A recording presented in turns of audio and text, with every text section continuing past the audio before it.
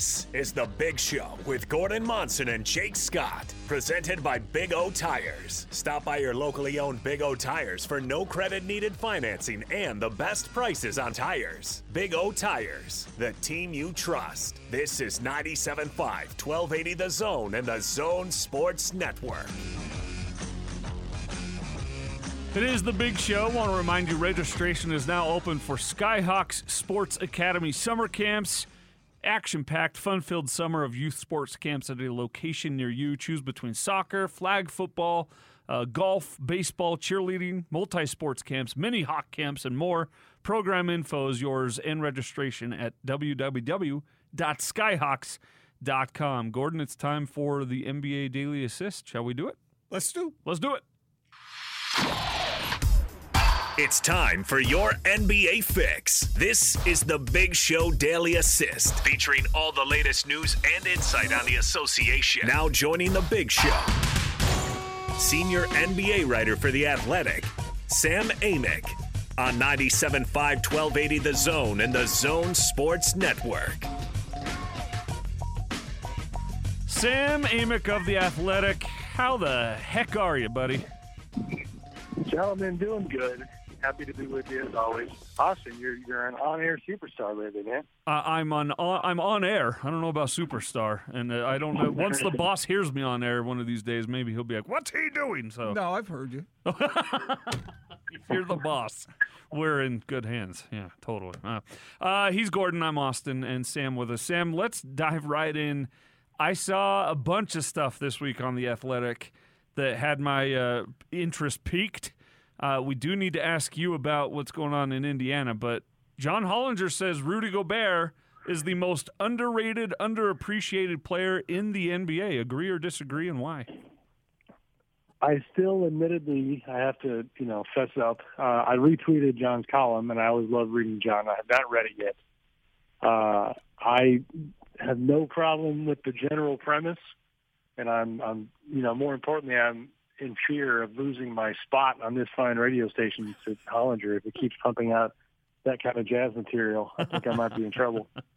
But yeah, I mean, it's the Gobert thing is funny because if I'm Rudy and I'm watching what I think is mostly a silly MVP conversation, and I tweeted about this, but you guys know how much respect I have for Chris Paul and what he's done this year, but we kind of need to get off the whole Chris Paul should be the MVP thing. And they kind of flared up. And so if I'm Rudy, I'm kind of sitting there going, all right, I was okay losing to Jokic and Embiid and Steph and Giannis. But, now we're getting even further down the list and Rudy doesn't get any love. And it's funny. It's a different version of a similar conversation that we're having with Jokic. And I know this might be a stretch, but just in general, we are guilty of, as fans and media, of having preconceived notions about what an MVP looks like. And with Rudy, it's the fact that he's a defense-first player.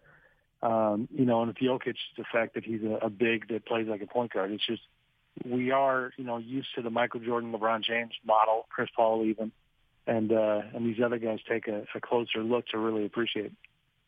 So, Sam, I'm going to break one of my rules here, and I'm going to ask you two questions in one. But I'm really curious to know your answer to the second in relation to the first. And the first is, do you think the Jazz now at 48-18, up one game over the Suns in the West, do you think they're going to do it? Do you think they're going to get that top seed? Gordon, apologies. Give me that last part again. I cut out just a little bit. Do you think the Jazz are going to get that top seed in the West? Listen. I don't have the schedule in front of me. It looks dicey. The Suns are playing well.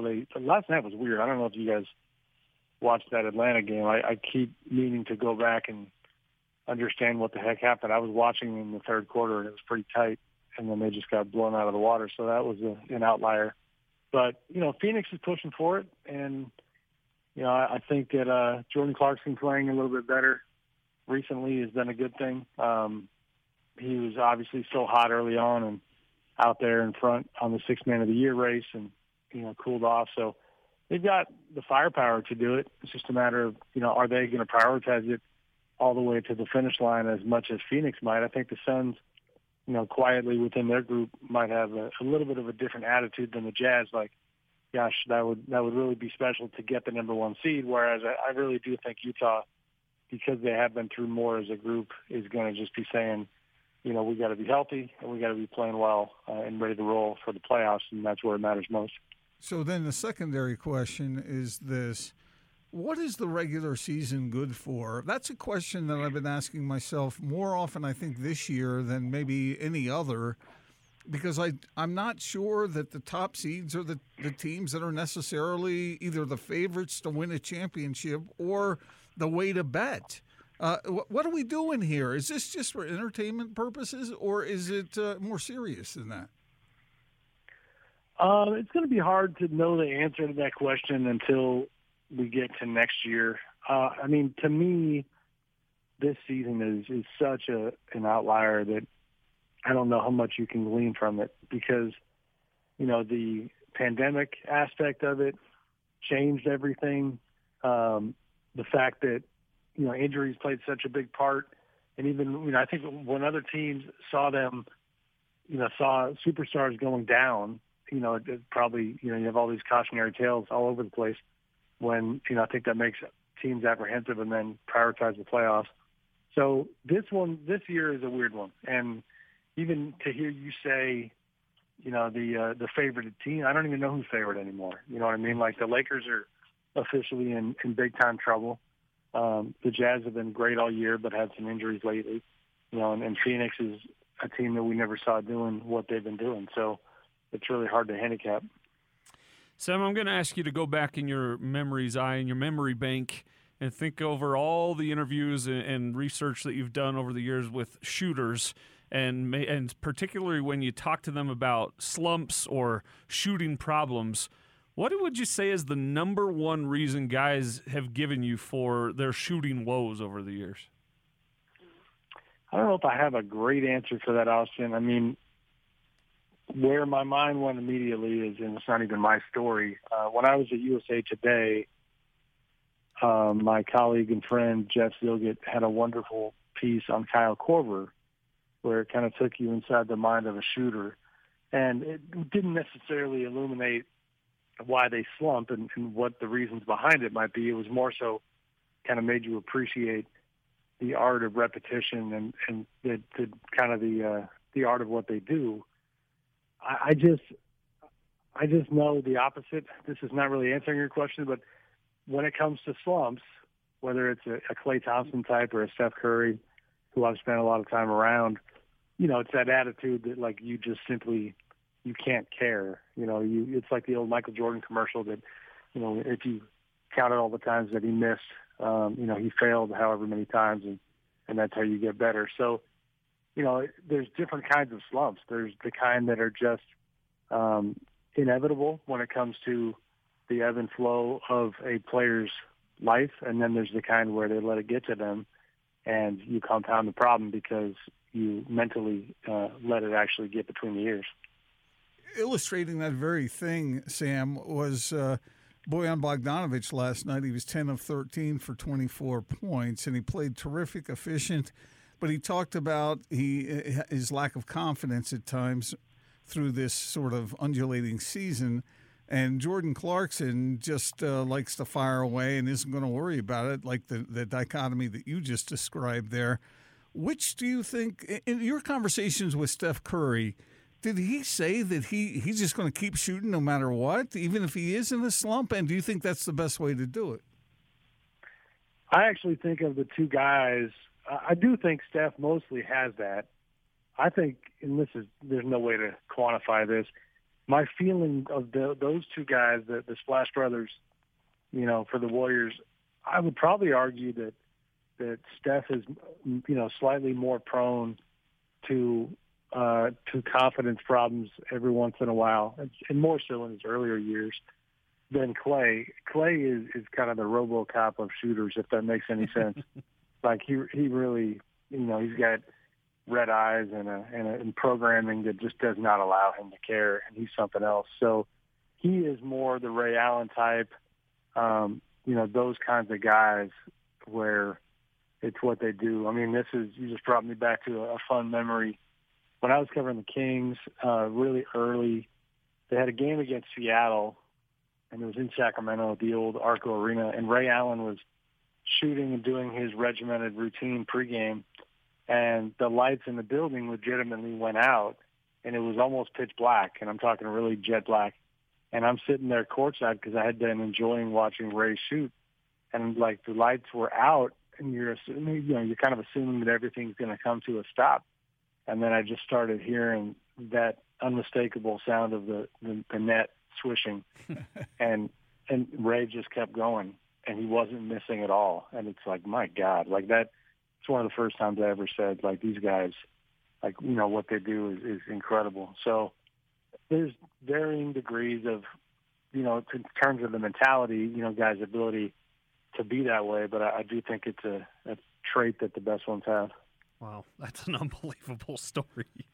Yeah, that's enough to make you want to hate a guy, actually. Like, really? You won't even miss in the dark? Come on now. The best part was that, like, he was always a really media-friendly guy. So the fun part as a reporter was that I even got kind of like the self-indulgent chance on the back end to, I think it was in the locker room afterwards, to kind of circle back with him and just kind of be like, hey, I'm sorry. Like, did I just see what I think I saw or hear what I thought I heard?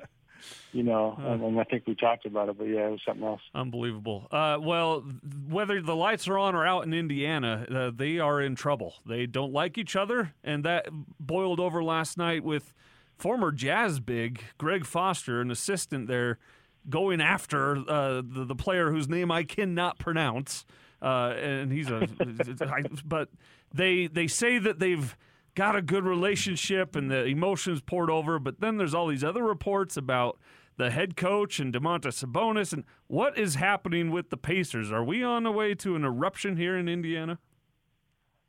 Yeah, I mean, one of the things from a media standpoint is that, like, small markets like Indiana, and Utah is not the case, with this right now. I mean, Utah, you guys are considered small market, obviously, but you got multiple daily beat writers on the team.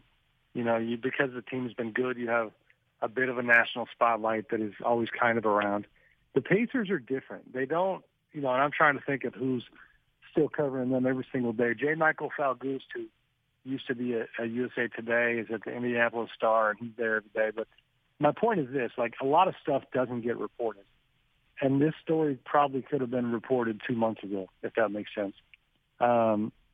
We've been hearing noise for a long time, and this just kind of, and Gordon, you can relate, you win some, you lose some. We were not, the other night was a little frustrating because we had the story and made a few phone calls that ended up, I think, having a domino effect where next thing you know, ESPN put something out before we had our story come out. So it was percolating in a lot of different places.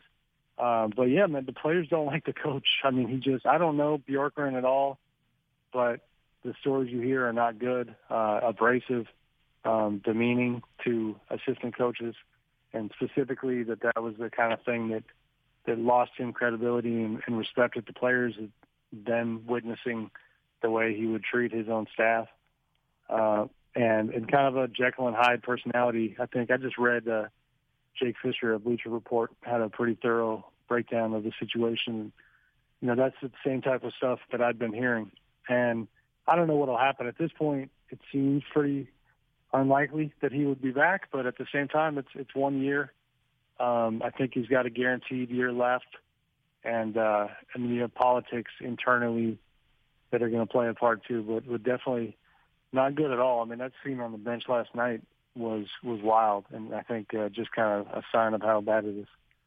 How often does that stuff go on, Sam? It makes me wonder. Remember when players used to say he's a player's coach or whatever, and that sort of somehow was an anomaly or something special?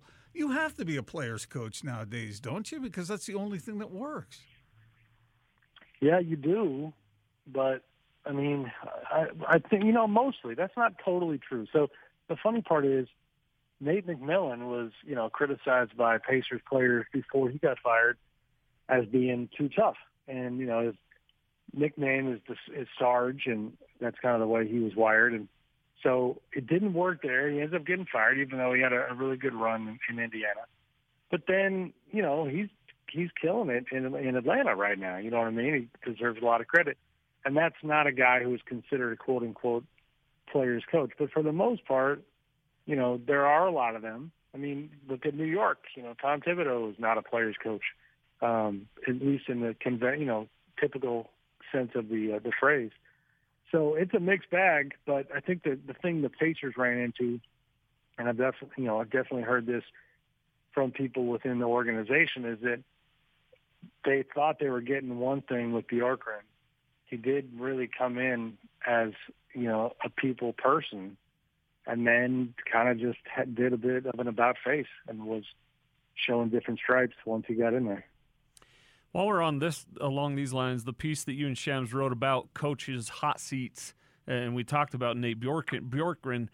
Terry Stotts in Portland, is this really about to come to an end, barring any kind of championship run here? It seems to me, at least here in Salt Lake, that Terry Stotts should be appreciated more than that. Yeah, I mean, the sense, I do think that one seems like you always have to qualify this stuff because we can't predict the future. People could change their mind. Something crazy could happen in the playoffs, like we wrote, if he pulls a rabbit out of the hat.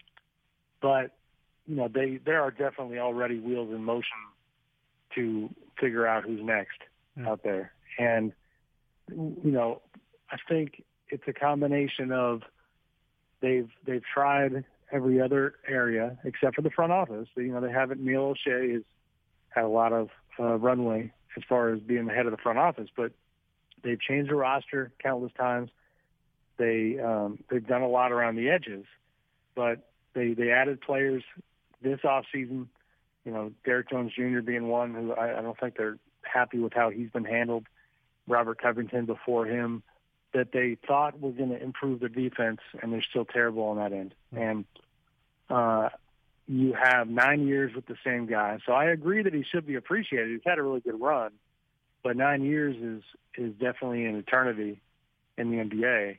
And the most relevant factor here is that with Damian Lillard having 3 more guaranteed years on his current contract, there's just kind of a sense that, the concern is you go another year or two with Stotts during that 3-year run, you're asking for trouble because if you don't get the job done, then 2 years in, that's when Damian's saying, all right, I'm done, trade me out of here. It's interesting, this discussion, Sam, and I'm sure based on your experience, you could go on and on about it, but I find it fascinating, these relationships, because it's more than just knowledge. It's more than just knowing how to motivate people.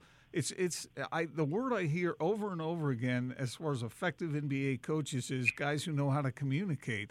And I don't know if maybe you can be kind of stern and still communicate fairly in a way that players understand, where it's clear and it's not some kind of game plan.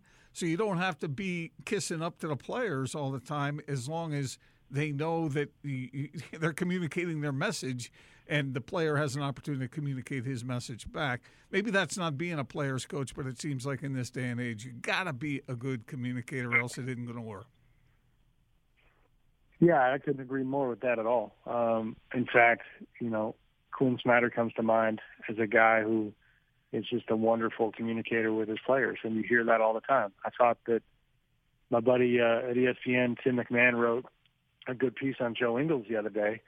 And in that story, it was kind of not a outside the box type thing, but Joe mentioned that every offseason he goes to Quinn and he says, all right, coach, what did I suck at this year?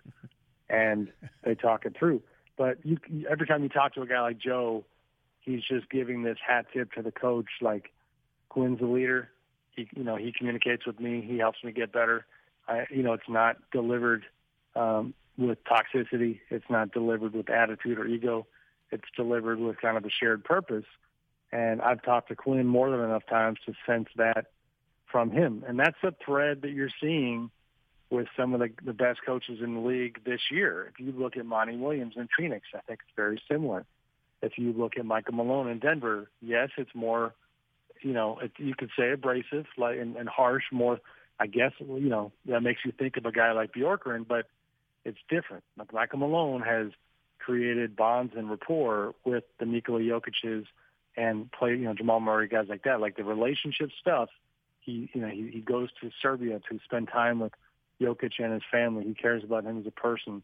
That's all part of it, and we don't see all that stuff. It might manifest itself on the court when the lights are on, but all that stuff actually unfolded behind the scenes and out in the real world.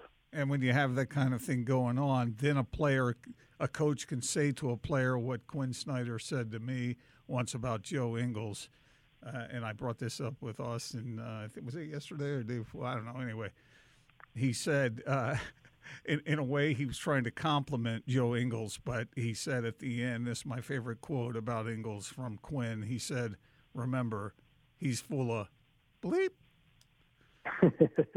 That has stayed with me. And Joe would probably agree. Right. Well, it's like a playfulness. It's born out of actually liking somebody, and that's the bottom line. Like, I talked to one of the agents of one of the players in Indiana recently, and it's just like, he's really matter of fact. Like, I don't know what you want me to say. Like, the guys think he's an a-hole. Like, that's and it's not that much more complicated. You combine that kind of a reputation with a lack of, it's not a lack of accomplishment. I need to respect Nate's career to this point. It's an incredible achievement to become an NBA head coach, but these players are not impressed by that. They're impressed by achievement as an NBA head coach, and in that department, he has none. So you have no credibility built up, combined with people not liking your personality. That's a pretty tough duo to get over. Well, thanks again for another great week of NBA talk, Sam. We'll do it again next Thursday. You got it, guys. Talk to you. Thanks. You got it. Thank you. Sam Amick of The Athletic with us here each and every Thursday for your NBA Daily Assist. So he thinks you're big time now. Well, if that's the case, then I need to start ignoring his calls and texts, because that's what you do when you're big time, right? You ignore your friends. I'm not talking from experience of being ignored. She's talking about you, Eric? Nope, not Eric. Don't talk like that about Jake when he's not here. Let's get out to the zone phone and talk with Andrew Reinhardt we need to get Andrew Reinhardt on the phone. Speaking of ignoring people. No, just kidding. I need to ask Andrew a question. Uh-oh. No, not about me personally. I mean, no. For a friend? I'm sure, honestly, I'll bet he gets that all the time. I know. All the time. And it shouldn't be that way. People should just treat it like any other condition that you're going to get fixed, and then you're living a happier life, Why not? Do we have him? I don't know. Do we have? We'll get Andrew here and just okay. He's with us now. Andrew, we were just laughing about. You must all the time get the. I've got a friend of mine who has a question. Yeah. all the time. I get that all the time. Andrew, I made the mistake earlier when I was talking to Austin. We were talking about various Olympic sports that he could be good at, and I brought up synchronized swimming, and I said.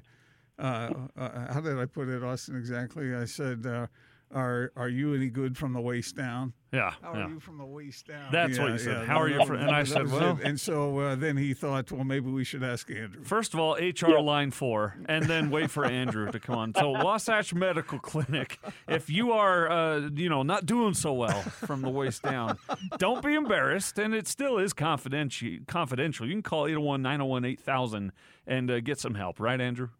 Yes, you can. I can't help you from the waist up, but the waist down, we have something here, and it's helping a lot of guys. Patient in the other day, he was probably late 40s, early 50s. He said, I'm back to my 30s.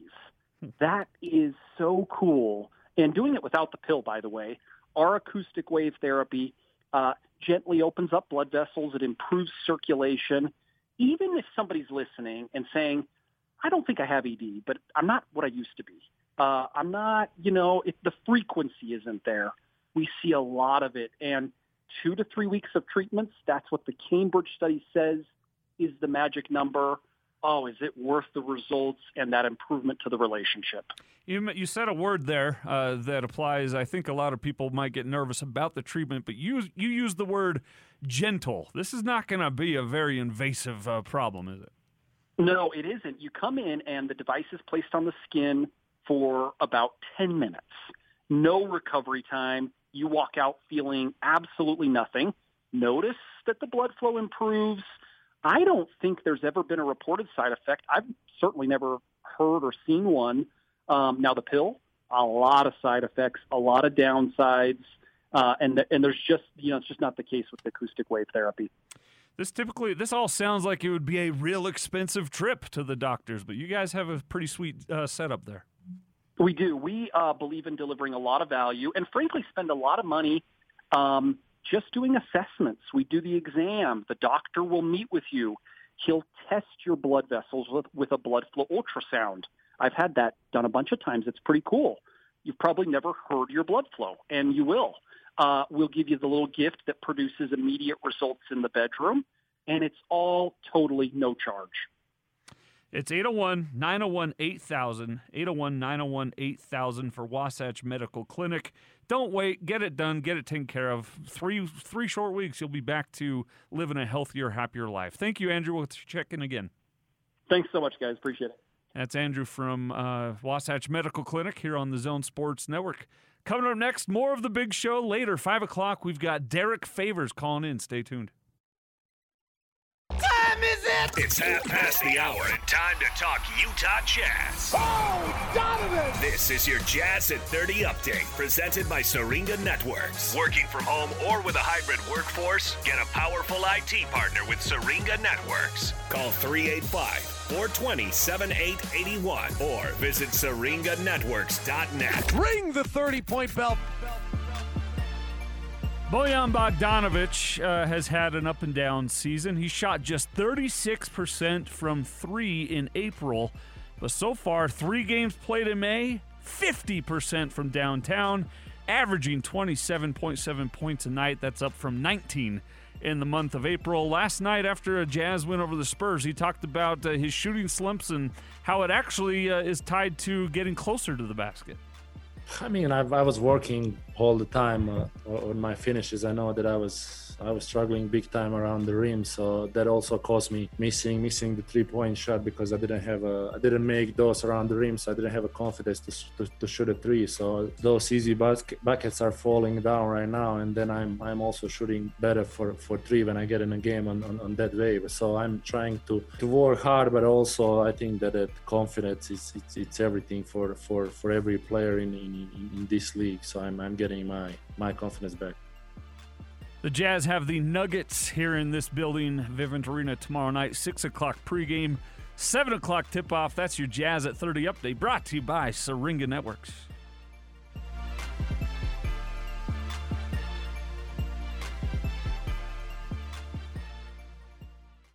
You can't stop me now. This is The Big Show with Gordon Monson and Jake Scott. Presented by Big O Tires. Stop by your locally owned Big O Tires, the team you trust. This is 97.5, 1280 The Zone and the Zone Sports Network.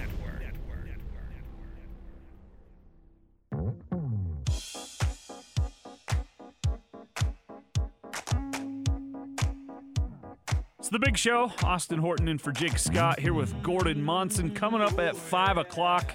Set your alarms, set your timers now. Derek Favors will be joining Gordon and myself here at 5 o'clock on The Big Show, so stay tuned for that.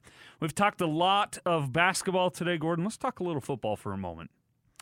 Good by me. Both BYU and the University of Utah will have quarterback decisions coming up this fall. And I'm not sure about what's going on up at Utah State. We'll see. But let's focus on the Cougars and the Utes for just a second. In Provo, it's Jaron Hall, Baylor Romney, or the newcomer Jacob Conover. Here in Salt Lake, it's Charlie Brewer, the transfer from Baylor, or the, I guess, familiar face or name Cam Rising, who hasn't been able to stay or get on the field much due to health. Yeah. Which one do you want to talk about first? Which one is a better situation? Well, the one that I think is more certain is Charlie Brewer. He seems to be like the guy. Now, you can't know because is it really fair to make a comparison now because Cam Rising has not been available to really show what he can do. Not many people were impressed with his showing for that very brief showing last year, but I'm not sure you can really hold that against him given a strange set of circumstances. But Charlie Brewer, I mean, what can you say about a guy who is like thrown for 9,000 yards in his career already? Is that all? Is that all he's thrown for? Good gravy. I mean, he's let me double check this. 9,000? 9,700 yards. Wow. In his career already. He's thrown the ball 1,304 times. 63.5% percentage completion. Wow. 828 completions. Yeah. So I mean, he his quarterback rating isn't off the charts, but I mean But look at that touchdown to interception ratio. Yeah. 65 TDs, 28 picks, and that's over 4 years of play. And I don't know what spring ball proves or it disproves, whatever. But it seems like everybody was talking him up pretty big. And like I said, Cam Rising not really with an opportunity to show his wares, so we'll see how it works out in the fall. But right now it looks like Charlie Brewer, doesn't it? I mean, I don't know how else you can look at it. It does look like that, and it doesn't seem to be any kind of smokescreen either, the words that are coming out of that camp up there after that perfect 15 for 15 spring game, which, like you said, what can you really take from that other than what they tell you? And what we're hearing is they're excited about Charlie Brewer. We played some sound from Andy Ludwig at the end of last week. He had come on with Hant and Scotty, and they asked him about Charlie Brewer, and he could barely contain himself. Yeah. And Coach Ludwig is not a guy that is usually really fired up and excited in his discussion, in his manner of delivery. But he was about Charlie Brewer. Maybe he's also excited about the fact that Charlie has rushed for over 1,000 yards. That would help. Yeah. And then they asked about Cam Rising, and he tried to be as excited. At least it sounded like it to me. I wrote down a word for each guy. Charlie Brewer, I wrote down proven with an asterisk because it's been proven at Baylor with their personnel, with their coaches. Here at Utah, there's a lot of question marks around Charlie Brewer if you were the guy. So proven with an asterisk. For Cam Rising, I put familiar simply because he has now spent 2 seasons sitting next to the guys up in the coach's booth. Yeah. He knows the language. He knows the play calls. He should know the playbook inside and out. And he knows the personnel that is there and those that have left. He's more familiar, and they're more familiar with him. But if you're choosing a starting quarterback, you got to go with the better talent, right? Sure. I mean, yeah. And that's the way to go. And Charlie Brewer came to Utah for a reason, and I think he saw an opportunity there and is planning on taking it. But Cam Rising, like you said, he's been sitting next to the coordinator, and he should be very familiar with what's going on there. But I remember Jake bringing this up last year. If Andy Ludwig was sold on Cam Rising, why are you bringing in these grad transfers or whatever, So we'll see how it plays out. But right now, Charlie Brewer has to have the inside track there, I imagine. But we'll see. So. I still think it's not a decision that's been made. So there is an opportunity in the fall to see how it goes. And they want to keep these guys motivated over the offseason to work hard and do everything they can to improve, or in some cases to heal. But, as far as BYU goes, I mean. Is there a leader in the clubhouse for you there? All I know is what Aaron Roderick said after spring ball. And it was essentially like it's a close, tight battle all the way around. And Aaron is probably saying things that he wants his players to hear, but he probably means it. I mean, because when you consider those two quarterbacks, and then if you want to bring in the Conover kid, there's some talent there. I mean, Baylor Romney won some big games for the Cougars when he started a couple of years ago, and if you like Jaron Hall, if you like the athleticism there, if you like his ability to be a little more versatile when it comes to the other things, then there are reasons to like both of those guys. And from the film I saw on Conover, that kid can play too. Yeah. I mean, he's not exactly chopped liver. So we'll see. I mean, Alabama had interest in him. Yeah. I mean, did he ever lose a high school game? I don't know. I haven't looked. Yeah. He was really good. Anyway, so we'll see how it plays out. You know, it's ironic in some ways that BYU loses Zach Wilson, who got himself promoted to a position of number 2 pick in the draft. Are you kidding me? That's a remarkable trajectory for him. And yet BYU has more quarterbacks than it knows what they do with. Yeah, that sounds there. like they do. And maybe, I don't know whether any of them have the potential to be as good as Zach was. That would be quite the story. Back to the days of Lavelle, where there's a quarterback factory going on here. But there is talent down there. And I can believe, Aaron, that he's waiting to make that decision. Of course, he said the same thing about Zach Wilson a year ago. I wasn't going to bring it up, but that's exactly right. I talked to him, and we heard him, and we had him on the air. And there was a quarterback race last spring, right? Oh, we can't tell. We don't know who it's going to be. They know. They know. They always know, Gordon. I don't think they do know this. You don't? I do. I think they know. I just think they wonder if the kid they know is the guy is going to stay healthy because he hasn't been able to, and so then you don't want Baylor Romney to leave. If they know, then who is it? Jaron Hall. He's the dynamic guy. He can do it all. But can he stay on the field? That's the question. He's dynamic. Baylor is steady, but not dynamic. And Conover is new and young. You got to bring him in with some kind of seasoning, don't you? Not just throw him right in there. I go with the best, whoever's the best. And I think it's Jaron Hall right now. Okay. I think they know. Why is Jaron Hall coming back? Why isn't he going off to play baseball? Well, he knows and they know, and it's going to be Jaron Hall. I'm not as sure as you are about that. Okay. Incriminating audio? Well, I mean, no. Well, I can't say it's not Jaron Hall. Yeah. But I don't think that decision's been made. I can call up Aaron right now and find out. He'll tell you the decision has not been made, but it has been. Austin, where do you get that from? Because you can't make that decision the day before the game.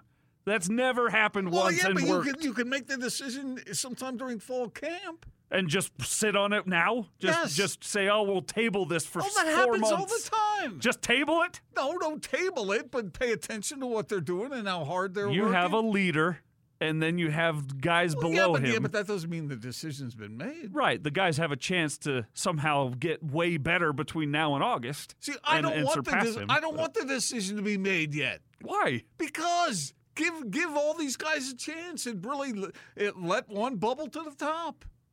And I'm from the camp of if you have 7 decisions, you have no decisions. I don't think that's Make true. a decision and then react. I don't think that's true in this case. Well, we'll see. We'll see. Well, I mean, how are we going to find out? We're never going to know. I made the decision in March. Prove it. Yeah, you can't. You can't. Yeah. You know what will be able to be proven is whether or not the Not Sports Report makes me throw up. It's coming up. Your Not Sports Report on 97.5 1280 The Zone and The Zone Sports Network. Get down, get down, get down, get down, get down, get down, get down, get down, get down. Not Sports Report brought to you by LHM Used Car Supermarket. Over 1,000 used vehicles in inventory. Shop online. LHMusedcars.com. We've got Derek Favors coming up at the top of the hour. So, Gordon, what do you got for us? I got this. You know, it's funny how during certain world wars, skirmishes happened over just feet of land between countries and whatnot. Like the border? Yeah, like a border, a boundary or something. So, this story comes along yesterday. A farmer in Belgium inadvertently changed geography by moving his country's border with France. The farmer's driving along on a tractor and apparently got upset, but there's a large stone blocking his path. So he moved it. Well, that stone, that thing, happened to be the marker of the border between France and Belgium. And he so just got out and moved it? he moved it. A farmer. Yes. Not some government official. No, a farmer moved it like over 7 feet, 7 or 8 feet. So Old MacDonald declaring war. Belgium got bigger and France got smaller. And that would have cost 5,000 lives during World War One. Right, Napoleon would have gone through and slaughtered a bunch of people. This farmer. And so how long had this stone been there? I think And he just noticed it? I don't know all those details, Ugh. but according to a reporter over in France, he said he made Belgium bigger and France smaller. It's not a good idea. What'd they do to him? What happens in that case? Like if I encroach, if I take a stone off Minnesota and move it north and expand Minnesota into Canada, don't I like end up in Guantanamo or someplace? Doesn't Interpol arrest me and disappear me? Well, all I can tell you is this, and this is what I think the mayor of a local town said. If the farmer shows goodwill, he won't have a problem. We will settle this issue amicably. That sounds like a lie. That sounds like this guy's never going to be heard from again. Can you imagine having that kind of power? Just by moving a rock? How about we get an actual marker instead of just a rock, huh? Yeah, but usually, what is the dividing point normally between countries? I mean, when people aren't building walls. Your guy wanted to build the wall, yeah. Sure. My guy, yeah, right. Okay, so what's the border look like between Canada and the U.S.? Lots of snow. No, I mean, is there anything there? The only thing I can tell you about the Canadian border is when I was about 5 or 6, I was about 8 or 9 probably. We went to visit my dad's friend who lives in Alberta, and we went through the little border check thing, and they randomly selected our car to like search it and go through it, and they separated us kids from our parents and asked us, "Do you know these people?" And I said no. What? Great. But I thought they were talking about themselves, but they were actually asking about my parents. So here we are. Never seen them before. And they think, well, we've broken a human trafficking thing right here and now. And well, I understand that along roads you might have some sort of checkpoint or whatever, but what about out in the countryside? Well, that happens, with coyotes down in coming from Mexico into the United States. There's a lot of open area down there. Well, apparently between Belgium and France, there was a rock. And this old MacDonald went out there and slid it north so that he could get the lawnmower past it, and suddenly Belgium was bigger. I think he should be a national hero. I think they ought to leave it how it is. Yeah, it looks better that way. You ever tried that with your property on your side versus your neighbor? I've known people have sort of cheated over a little bit. Because that quarter of an inch is going to make a big difference for your azaleas. For like a tree or a. In fact, one of my neighbors actually accused when I moved in, we put a fence up, and one of the kids came over and said to one of my kids, "You took our peach tree." You cut down the neighbor's tree? No, I built a fence, but the peach tree was on. You didn't check the border? Good grief. Fence. That peach tree is ours. Not anymore. That fence says otherwise. Hey, let's get out to the zone phone. Andrew Reinhardt from Wasatch Medical Clinic is joining us. He's got a simple, easy fix. Not a Band-Aid, not a temporary moment, but a fix for ED. Hi, Andrew. Hey, guys. Yeah, we do have something pretty interesting. If you're out there frustrated to any degree in the bedroom. Maybe you're younger and the frequency isn't what it used to be. Maybe you've got more severe erectile dysfunction. The two forms of acoustic wave therapy that we use to open up the blood vessels really it's going to the root cause. It's not a pill. We've seen a lot of guys get improved blood flow backed by 40 clinical studies. We're seeing excellent things. I think that the pill may someday be a thing of the past. And guys can improve their performance without it, backed by a Cambridge study. That's pretty cool. Another study said this is the new standard of care for erectile dysfunction. Sounds like the success rate is very high on these treatments. It is. I don't know what the average success rate is with any medical procedure across the board, but studies have said 85 and 90% in some of these studies with our technology. That's pretty high. We do have you screened by a medical doctor before starting to try and improve that even more. But we know it's very successful and it's totally safe. Sounds like a no-brainer. How do we get a hold of you guys? You can go to wasatchmedicalclinic.com if you want to do a little more research, or the assessment exam and blood flow ultrasound is the starting point. We do it for free. Then you can decide if these treatments are a good fit for you, get things back on track in the bedroom. Call us and we'll do that consultation and the assessment at no charge. It's 801-901-8000 to get a hold of Wasatch Medical Clinic. And your number one piece of advice to people who are worried about the stigma attached to this subject is? The stigma is dangerous. The ED gets worse, and you're more normal than you think. There's a lot of guys struggling.